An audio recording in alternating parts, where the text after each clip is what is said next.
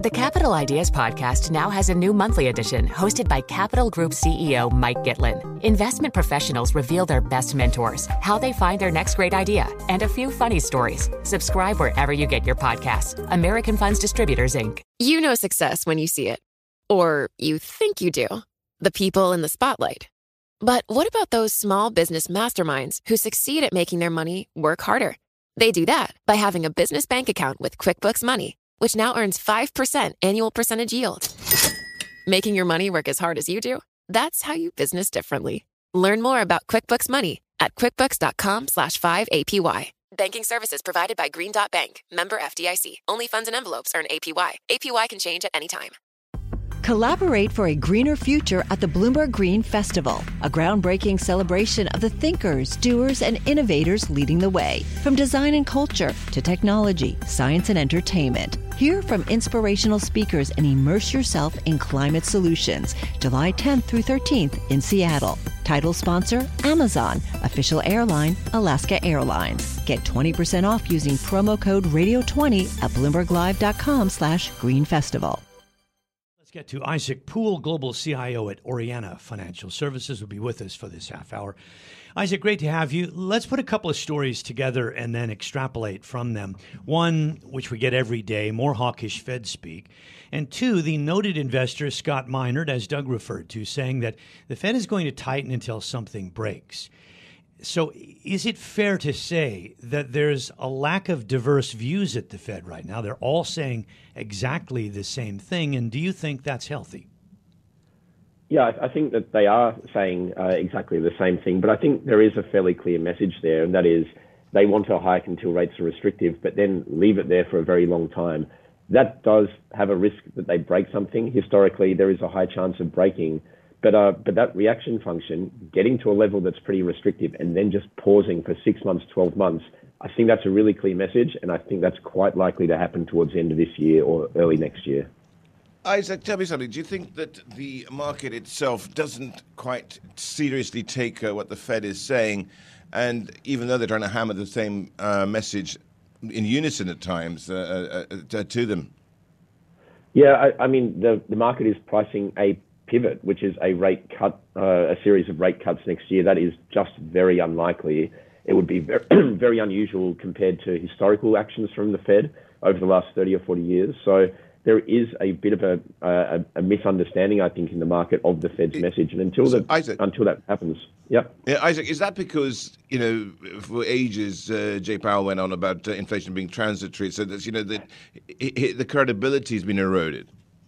It hasn't helped. They are battling to get their credibility back. And so I think that's why they're so forceful about their message.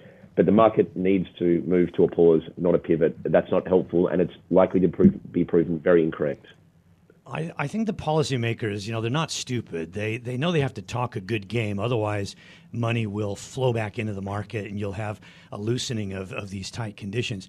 But you have to say that investors aren't stupid either. And, they're going to watch the data and they will make assumptions on when the Fed might blink. So both sides are doing probably what they should be doing. Is that a reasonable argument? Yeah, I think that's pretty fair. And at the moment, the data are showing that there's no inflation expectations issue. There's no wage spiral. Inflation's trending lower. And so they're going to meet in the middle somewhere. And I think that's going to be somewhere around 4%, 4.25%, and then a long pause. And it's just that move towards that over the next 3 or 4 months. It's going to keep markets volatile in that period. Well, indeed, volatility is one thing, but, when do we actually see... I'm going to say, how much store does the Fed put in the earnings season, which is coming up, and what are you looking at? Yeah, I mean, the Fed will be looking to see what's happening to margins. Are inflations impacting the ability of companies to keep margins wide and earn profits? And I think they'll look at that in the sense that if they are able to keep margins wide, that could be inflationary, and that will be a bit of a concern. I think they're expecting it to trend lower, and for earnings pressure to be a little bit of a challenge for the equity market. And ultimately, I think they'll be very comfortable with that.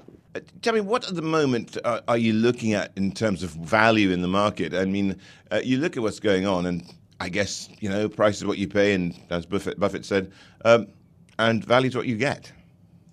Yeah, that's right. I think right now the most interesting part of the market is fixed income and particularly government bonds. If the Fed does pause, and they will eventually, they're going to pause at some stage, then 10-year Treasury yields above 4% look pretty attractive at that level. And they did pop up there. They're moving higher again. I think that would be another opportunity if they get around that 4% level to lock in more duration into portfolios. We know there are plenty of examples of inflation or prices coming down. However, I was listening to the Mondelez CEO, Dirk van der Put, on CNBC, and he said he doesn't have particularly good news on that front. He said that while commodity prices are down, that his packaging costs are a lot higher, and so are other prices tied to labor and logistics and storage. So one of the problems with the Fed pivot is that maybe they raise those rates up there and they just hold them there for a year, and that could complicate equity prices at the moment. I think that is what they'll do because they do want to prevent inflation moving higher. I think higher prices will be here for a while, but they won't continue to rise if rates get high enough. And if the Fed funds rate does get to say 4.25%, maybe 4.5%, and stay there for a year, that will be challenging for parts of the equity market. But I think importantly, if it doesn't keep moving higher, there is some support there for US equities in particular over the next 12 to 18 months. The thing is also, Isaac, I mean, how closely do you look at emerging markets as well? I mean, if we look at China, I mean, it seems like all the bad news must be priced in, or it should be priced in, given how far we've gone with equities and other assets there. So, does this represent a buying opportunity? And do you actually wait till the party congress is over with, and what do you expect out of that? Yeah, I think that the party congress is going to move through to an era of more soft reopening, and we've seen that over the last few months. Soft reopening is happening. I think we'll see more internal mobility. I think that means China's economy will move out of recession and grow okay next year. That'll be good for the world economy. But importantly, Chinese equities are pricing in such an appalling outlook that there is real, genuine upside over the next 12 months. And I think it would be sensible to start looking at Chinese equities at these levels as an opportunity. So I'm going to outline a problem that probably doesn't exist for China, but if you look around the rest of Asia, a lot of countries have diminished their reserves by a huge amount in bolstering their currency. And we've seen that happen in Korea and Thailand and other places, to the point where for some of them, they're down to only a few months of being able to cover imports. When you talk about things breaking, that's an example of how there are these unintended consequences of the strong dollar and higher rates. Yeah, I mean, the stronger dollar, higher rates, elevated oil prices, throw that in the mix. That is a real challenge for Asia and Asian equities, and you're seeing that really directly in the currency movements this year. So if you are looking for a place that could break, it could snap relatively soon, that's it. I think that the Fed would need to move rates quite a bit higher before that becomes a real big concern. But this is the big risk over the next 12 months of Fed policy era, and they're talking tough. And that's got to be a concern, I think, for investors around Asia at the moment. Policy errors are very easy, given the lag between putting rates up and seeing the effect of them. Exactly. So that's really the argument, I think, for more rate hikes. But 75 basis point hikes are unusual historically. 3 of them in a row is really unusual historically. The Fed would be sensible to start hiking at a slower rate. They can still get up to 4.5%, 4.25%, 4% over the next 3 or 4 months without banging up 75 basis points in November and December. So I think that's the question they're going to have to start asking themselves. And I think the data is allowing them to slow that pace and still be restrictive in policy.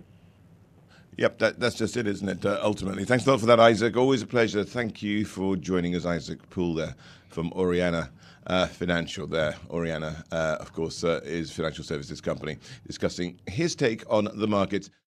Collaborate for a greener future at the Bloomberg Green Festival, a groundbreaking celebration of the thinkers, doers, and innovators leading the way. From design and culture to technology, science, and entertainment. Hear from inspirational speakers and immerse yourself in climate solutions. July 10th through 13th in Seattle. Title sponsor, Amazon. Official airline, Alaska Airlines. Get 20% off using promo code radio20 at BloombergLive.com/Green Festival.